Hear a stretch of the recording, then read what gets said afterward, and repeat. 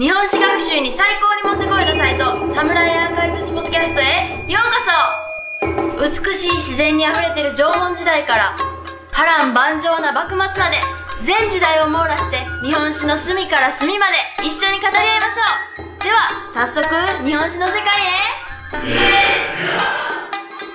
Hey everyone, welcome back to the Samurai Archives podcast. This is Chris, and today we'll be continuing our discussion on the Russian incursions into the Kuril Island chain during the Edo period.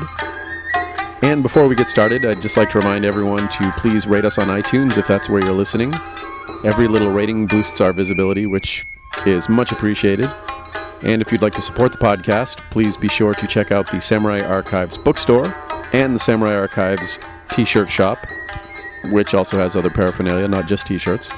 And if you shop on Amazon.com, please shop via our link, all of which is available on the podcast blog site, which is samuraipodcast.com.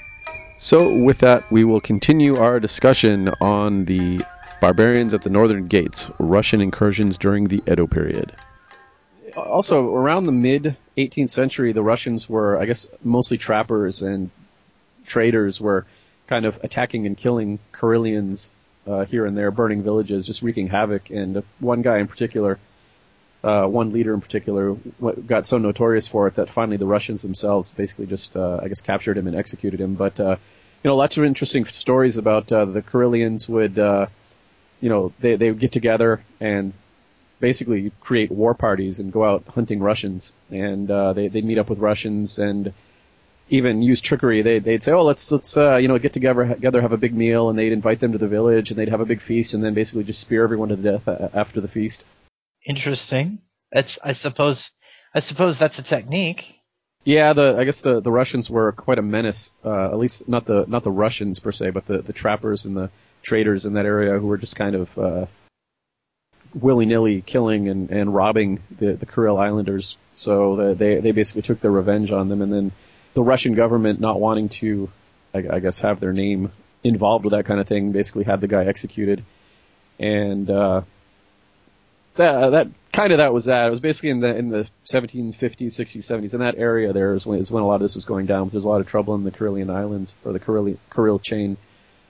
But there was another expedition that went. Basically, there was a lot of expeditions, and they kind of all ended pretty similarly. This one got all the way down to Kunashiri, which is the island just off the coast of Hokkaido, and they actually ran into a Japanese merchant ship and talked to them and basically said, okay, let's meet here in whatever amount of time it was, a few months or what have you, and we'll bring stuff to trade, and you check with your government, see what they can do for us and this and that. And they came back, and eventually the Japanese ship showed up and said, yeah, we're not allowed to trade with you, so and we're not allowed to talk to you, so don't come back, and if you need anything, go through the hairy Karelians. Right. So there was a lot of that. Basically, they said, if you need anything up here, just go through the Karelians, but if you want to try to deal with Japan, go right to Nagasaki. That was pretty much everyone's answer. Go to Nagasaki, which as we'll see, that really doesn't accomplish anything either. But I think that's just their go-to excuse when Russians show up is, you need to go to Nagasaki. Yeah.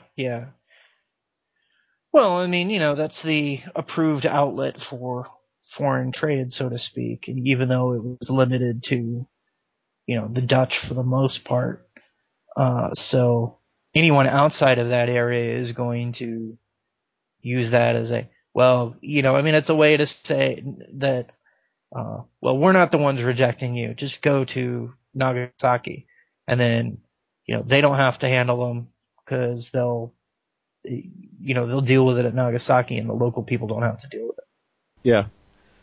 So that's basically the 18th century was a lot of basically Russia kind of trying to map out the area, trying to find Japan, and then when they finally located Japan, trying to open relations with it. Although, ironically, I think even after they kind of located Japan, they continually were trying to reach Japan via the Kuril Islands.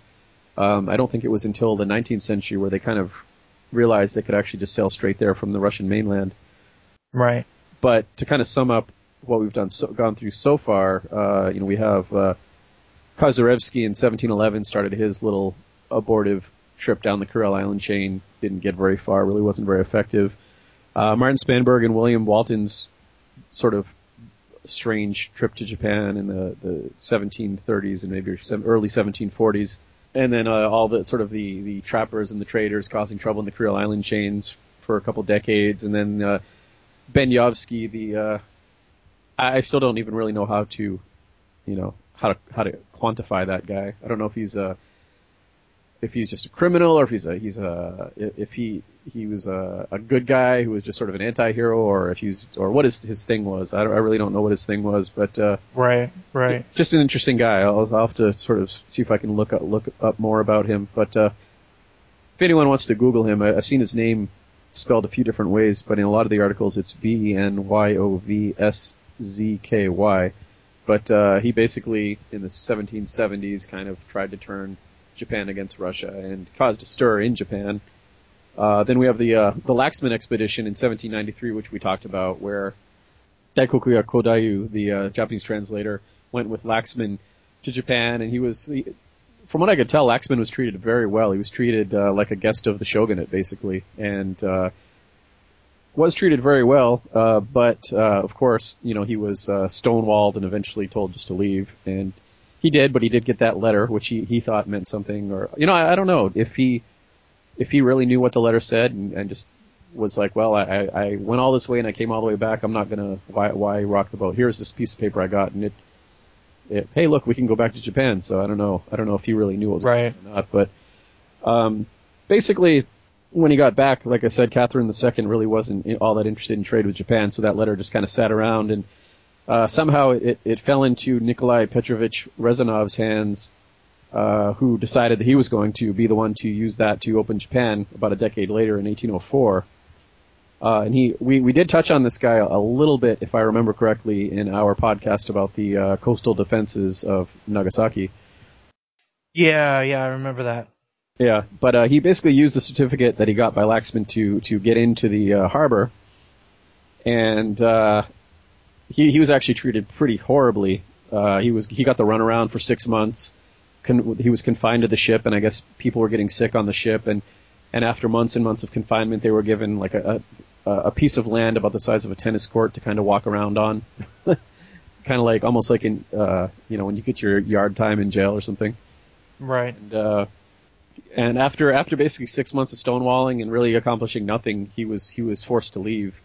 And I guess he was there were a lot of illness because of that. I guess scurvy was one of the problems, and I think eventually, he did eventually die somewhat soon thereafter, and it probably had something to do with 6 months cooped up on a ship. It wouldn't surprise me. But the issue, the thing about Rezanov isn't so much what he did in Japan; it's what he did after he left Japan that kind of really caused a problem for all sailors who washed up in Japan or anyone else who tried to visit Japan in the 19th century. Basically, he worked for the Russo-American Company, which I guess, or actually I guess he was sort of the beneficiary of the company. I guess his wife was the daughter of the owner or something along those lines, and so he would have benefited extremely from opening trade with Japan, and so he was obviously very unhappy when Japan didn't open for him. So he basically told these two young naval officers by the name of Nikolai Kvastov and Gavril Davidov to basically avenge his treatment. He got them warships and told them to go wreak havoc on Japanese shores. Right. And so they didn't actually attack Japan itself, Japan proper. Ironically, they didn't go to Nagasaki and try to cause trouble there. They basically attacked and burned Japanese settlements on the islands of Etorofu, Rishiri, and Sakhalin, and also attacked the Matsumai outpost. And there's also a funny story, I think it was on Matsumai, where they basically attacked one of the outposts, and then when they came back, everyone was gone, so a bunch of sailors started getting drunk on sake. And then when they went back to the ship, they didn't realize till later they'd left two guys there who passed out drunk, and they were captured by the Japanese and beheaded in their... Oh, yeah, I remember reading that. Yeah, their heads were sent to Edo. What? Yeah, and so they were basically just causing mayhem. They were burning villages and causing problems throughout the area in northern Japan. And the shogunate eventually did send troops up there to sort of reinforce Japan. And there really wasn't anything conclusive. I think they basically just kind of gave up and left after burning various villages and attacking some outposts and this and that. They kind of just were like, okay, we did what we needed to do. And one of the articles mentions that it was probably because they were looking for some sort of glorious assignment, in the West, in the war fields of the West, rather than this sort of Siberian outpost. So that's probably why they did what they did. And they didn't really seem invested in causing true mayhem. They just kind of went in and killed some people, captured some people, burned some stuff, and basically left. And it did. This caused an uproar in Japan that basically changed the Japanese attitude towards Russia for the next century. It soured it at best. Whereas before Russian ships would pull up to Japan and get good treatment and then say, well, you're not aware of our laws, and so we'll let you go this time. Just kind of a token thing. After that, things got pretty bad for the Russians.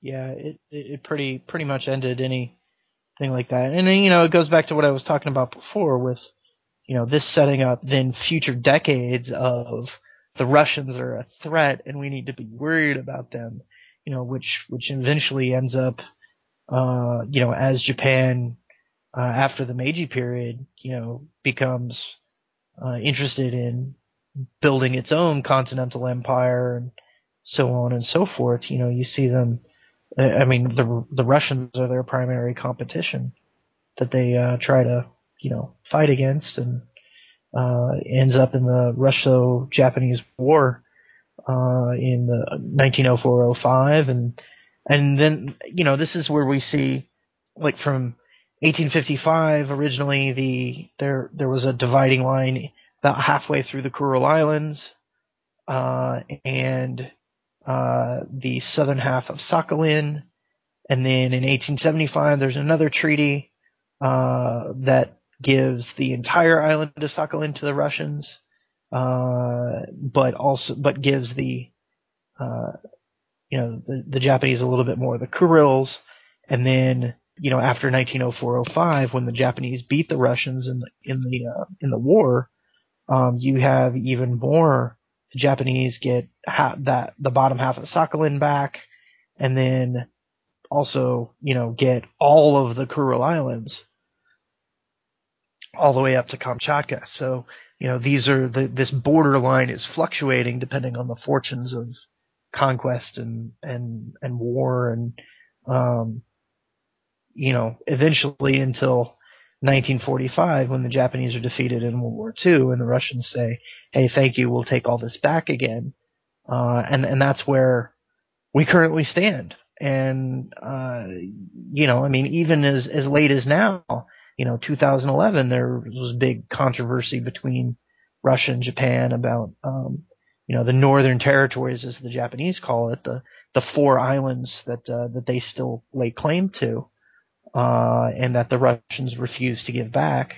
And this is why World War II still, to the point of, still today, there's back and forth between Russia and Japan over it. And, Russian President Medvedev was quoted in 2010 and 2011 as, calling for increased Russian military presence in the Kuril Islands as defense against the Japanese trying to, possibly retake them.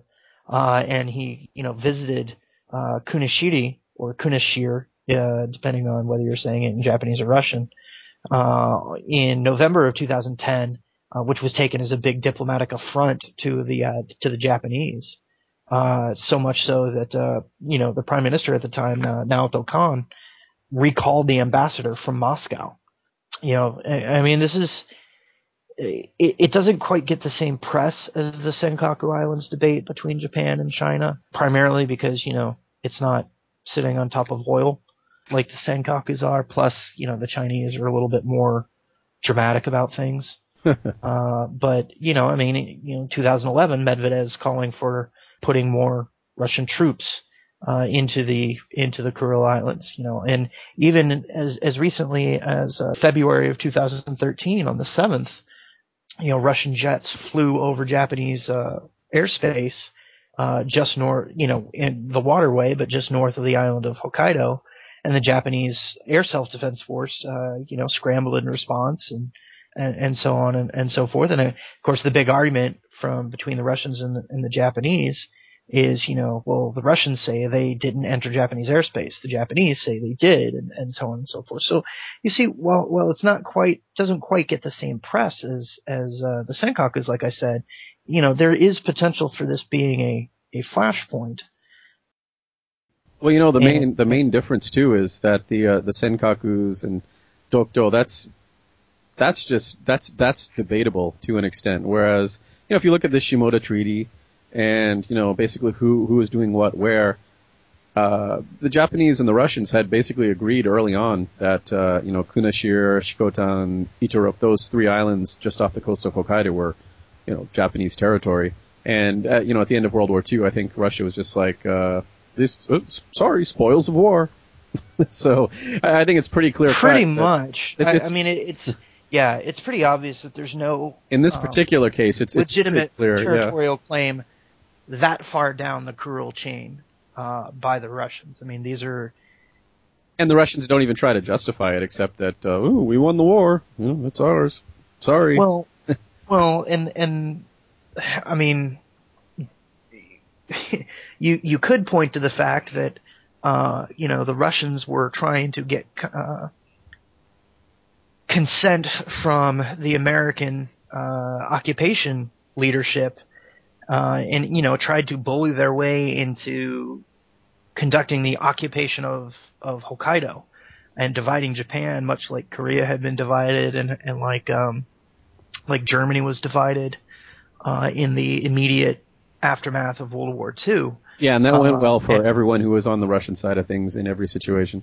Yeah, absolutely, right.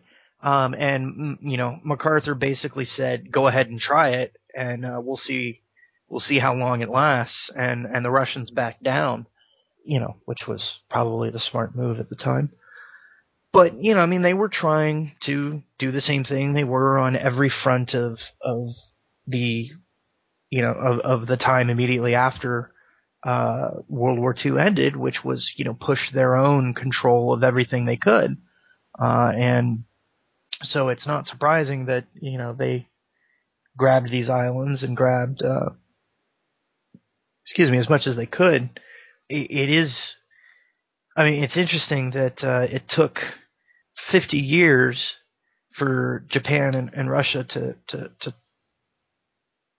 continue, dialogue on it to the point, and I'll be honest, I'm trying to find something on it right now, but I can't find whether or not for a long time it was the case that Japan and Russia had not actually signed a treaty ending their hostilities in World War II. I can't find anything that says that they actually have, because this was such a big sticking point between them.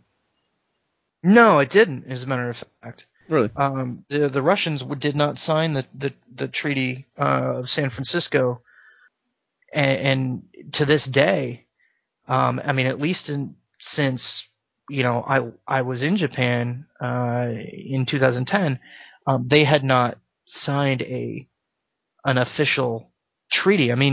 Obviously they have diplomatic relations, and the war is not continuing in that sense. It's not like a North Korea, South Korea thing. But they do not have an official treaty ending the war because of this point. Huh. And I'm looking at the developments right now, and they're online, and there's in 1956 they signed a joint a Soviet-Japanese joint declaration which ended the state of war in between the Soviet Union and Japan. This was in October of 56, which technically it still existed between the countries since August 1945. The joint declaration did not settle the Kuril Islands dispute, resolution of which was postponed until the conclusion of a permanent peace treaty between the USSR and Japan. But because they haven't settled that dispute, they haven't actually, other than the 1956 joint declaration, there's no actual we officially end everything and so on and so forth. It says the question of whether the Etorofu and Kunishiri Islands are part of the Kurils, and this is the debate that the Japanese have, is that, they're actually part of Japan, not part of the Kurils. And whether it's covered by Article 2C of the Treaty of San Francisco remains one of the main outstanding issues in the Kuril Islands dispute. So Japanese say, and have said at least since 1956, that they're actually part of Japan, not part of the Kurils, and Russia says no, they're part of the Kurils and therefore they're ours. Oh, so the justification isn't we used to own this. Justification is, we own the whole island chain, and since these fall in the island chain, even though you may have had them at one point, that's what the treaty says. So we're taking them, I guess. Correct, because in the documents ending the World War II, specifically the San Francisco Treaty. Article 2C of the San Francisco Treaty, signed in 1951, states, Japan renounces all right, title, and claim to the Kuril Islands and to that portion of Sakhalin and the islands adjacent to it, over which Japan acquired sovereignty as a consequence of the Treaty of Portsmouth of 5 September 1905. Of course, that's the treaty that ended the Russo-Japanese War. Right. The U.S. State Department later clarified that the Habomai Islands and Shitokan are properly part of Hokkaido and that Japan is entitled to sovereignty over them. So,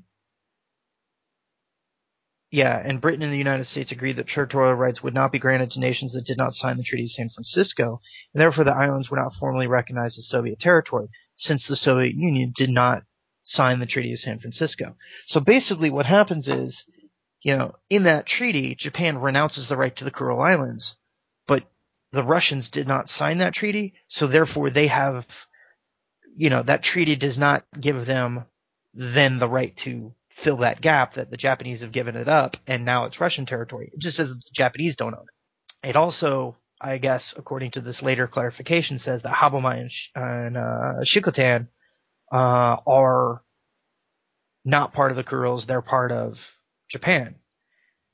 Same, the Japanese then later argue that it's the same thing. Etorofu and Kunishiri, or Iturop and Kunishir, are Japanese as well, that they fall under that same definition. But doesn't Russia control Shikotan and the Habomai Islands? Yes. So basically, they're just occupying it and not letting Correct. Japan take it. That's essentially the situation. They're just occupied by the Russians. Correct. With their statement being that, well, we own the Kuril Islands and these are part of the Kuril Islands. The U.S. side, as of 1951, said that, well, Habomai and Shikotan are not part of the Kuril Islands. And Japan actually claims that neither are Kunishiri and Etorofu. Yeah, and then later on, so the Article 9 of the Joint Declaration, signed by the Russians and the Japanese in 1956, says, USSR and Japan have agreed to continue after the establishment, conclude. Hereby, the USSR, in response to the desires of Japan and taking into consideration the interests of the Japanese state, agrees to hand over to Japan the Habomai and Shikotan Islands, provided the actual changing over to Japan of these islands will be carried out after the conclusion of a peace treaty. So the Soviets actually said, we'll give these two back to you once we signed a peace treaty. Problem is, there has been no peace treaty signed. And they probably don't want to because they don't want to risk giving up Kunishir. Right. That Interesting. Seems... Now, this reading further on, it says that Vladimir Putin, as late as 2006, offered to return Japan to, Shikotan and Habomai if Japan would renounce the claim to Kunishiri and Etorofu. And Japan said no. Well, the weird thing about Kunishir or Kunishiri is that it's like, 10 miles off the coast of Hokkaido? You drive the coastal highway on the sort of the east coast of Hokkaido, you can see it. It's just right there. Right. It's interesting. You're basically looking at Russian territory. But, the really interesting thing to me is that it's a totally different situation than the issues with the Senkaku Islands and Dokdo, which are kind of like sort of steeped in this weird cultural and historical dispute, whereas, with the Russians, it's purely political and it's purely, or it's pretty clear cut. It's just political machinations, in play, and it's pretty clear. You can really look at it and kind of figure out what's going on. But like Dokudo and Senkaku, that's kind of like flip a coin. I mean, you can justify it either way. It's really not all that clear. But the Kurile Island chain is sort of a different situation. It's actually pretty interesting. Especially, I didn't realize that it's. I would actually say, I mean, with the the Senkakus have heated up recently, of course, but I would actually say out of all of them, the one that the Japanese care the most about is the Kunishiri, Etorofu, Habomai, and Shikotan. Getting those back from the Russians. If you asked your average Japanese on the street, those are more important to them historically than the Senkakus or Takashima. Well, because the average Japanese is way more moderate than the right wing nutcases that are all up in arms over Dokudo and Senkaku. So yeah, absolutely. But to kind of get back, or I guess as a follow up to the issues, I know we got to the 20th century, or even 21st now with this. But after Rezanov sent his two little jackals to wreak havoc in northern Japan, that of course changed everything for the next 100 years as far as how Japan viewed Russia. But Russia did send one last group to Nagasaki in 1811, and actually that was the last trip until things started heating up in the Bakumatsu era in the 1850s, 1860s. But Vasily Golovnin in 1811 basically went to Japan to sort of basically again a perfectly peaceful delegation to try to open trade with Japan. And basically the Japanese captured him and paraded him around Japan in a cage, which was apparently not tall enough for him to stand and also not wide enough for him to sit. So he was basically paraded around the country in a cage in an extremely uncomfortable position, mistreated and jailed for 2 full years before being sent back to Russia, where, he was able to capitalize on that with his famous book, Memoirs of a Captivity in Japan, which was a 3-volume encyclopedia of Japan. Interesting enough, apparently there was a lot of sort of positive aspects of Japan that he picked up while he was being mistreated, but I was kind of under the impression that a lot of that was swept under the rug a little bit because they wanted it to be a little bit more, I don't know, interesting and more, this is how the Japanese really are type thing. But right. Basically, after that happened to him, that was pretty much it. Russia was like, I don't know if things were, I don't know Russian history, so I don't know if it was like, screw that, we don't need this anymore, or if just things politically changed direction. They just lost interest in Japan. I'm not really sure what happened there, but well, I think they kind of had their own problems with Napoleon and all that stuff going on. Yeah, that would explain it. But yeah, they did start pushing in the 1850s, 1860s. The funny thing is, I vaguely remember the Americans were basically like, you can sign a treaty with us now, or you can sign a treaty with the Russians when they come knocking. They're not gonna be come bearing gifts. They'll come bearing guns. So it'd be a good idea for you to sign with us rather than wait for the Russians to come knocking. I think that was kind of certainly that was the tipping point for the Japanese, where they were like, okay, we're stuck. Better sign with the Americans. Yeah. Lesser of multiple evils, certainly. Yeah. All in all, interesting. The 18th century is the dead center of the Edo period, which is pure, stuff that we're not terribly interested in. But if you kind of look at the big picture outside of Edo, the streets of Edo, there actually was a lot of interesting things going on. I mean, I had never, prior to maybe a year ago, maybe 2 years ago, I hadn't even heard of the the Russians trying to break into Japan in the 18th century. I really had no idea how much activity was really happening in that area. Right. Yeah, I mean, it's interesting. I mean, part of it is it's hard because for me primarily, I look at military history and large scale warfare. And there's not a whole lot of that you see, in the Edo period. But what you do see from a military perspective is a lot of, the beginnings of national politics and policy. And so like when we did the podcast on Nagasaki port defense, that was something that I hadn't really considered before. But when you look at it, it's like the nascent stages of Japan putting together national defense, against outside threat. And then how this, the Russian incursions and then later on, they're dealing with Perry and the Americans. That whole process is, and how it then spills over into the Bakumatsu and then the early Meiji state and how they build a defense mechanism. It is really interesting. Yeah, the sort of the external politics. I mean, like Travis has talked about numerous times, and like we've talked about on previous podcasts. Even though Japan was, sakoku and considered a closed country, it was only it was closed basically it was closed if you were just an average Japanese person, and Right. It was closed as much as a country can be closed, in that those centuries where people are riding around on ships and such, but. There was a lot going on. There was international trade happening. There was these Russian incursions. There was shipwrecked sailors. There were Japanese who were being sent to Russia, England, all not sent, but ending up there for the most part, be it because they were shipwrecked and rescued by someone or what have you. So there was a lot of activity immediately surrounding Japan and in regards to Japan.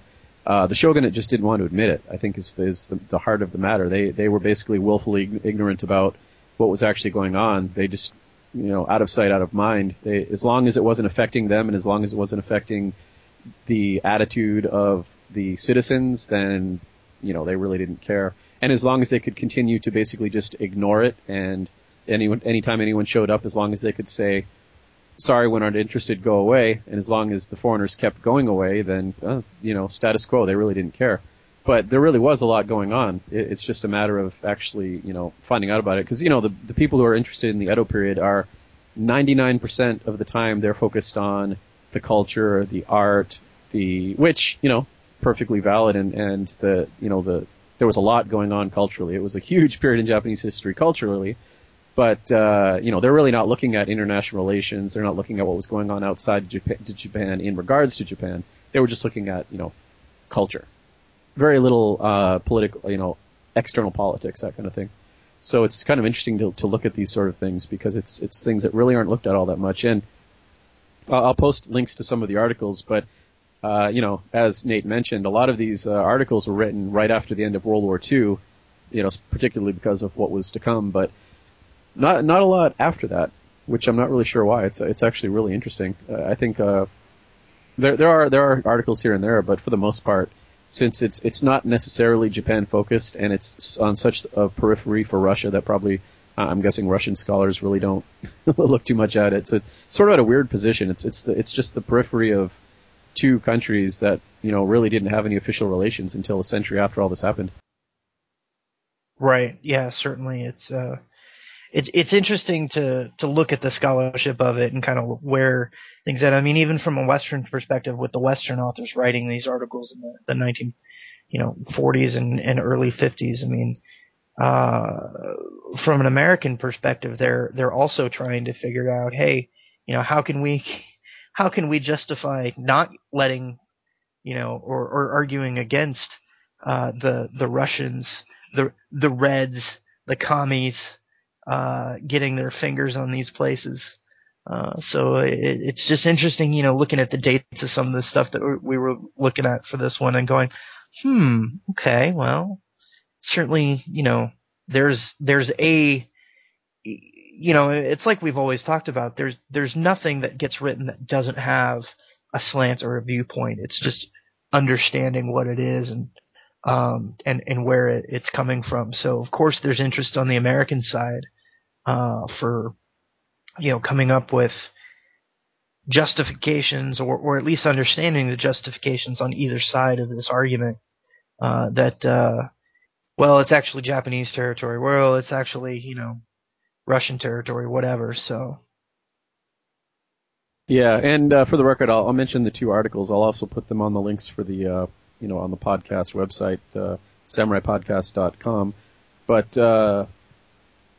the most concise article, and it's a lot shorter, is Russia's Attempts to Open Japan by Harry Emerson Wilds from the Russian Review, published in, like you said, autumn 1945. And then the longer and a lot more detailed article, which basically covers the same century, the 18th century, and a little bit into the 19th century, was Early Russo-Japanese Relations by George Alexander Lenson from the Far Eastern Quarterly, published November 1950. That one goes into a lot of detail, and it's that article alone is really interesting. But when you start to read these various articles and kind of put everything together, it paints a really interesting picture of what was going on in international relations with Japan in the 18th century. And the Russians were really active in it, which, again, I've said it like 3 times, but it was something I really wasn't aware of until somewhat recently. Right. All right, and that's a wrap for our part 2 of our talk on the Russian incursions into the Kuril Island chains during the Edo period. If you have any comments, please send them along to samuraipodcast@gmail.com or go to our Facebook page. Just search Samurai Archives. You can't miss it. Please go over there, like us, and all that. You can also follow us on Twitter @Samurai Archives.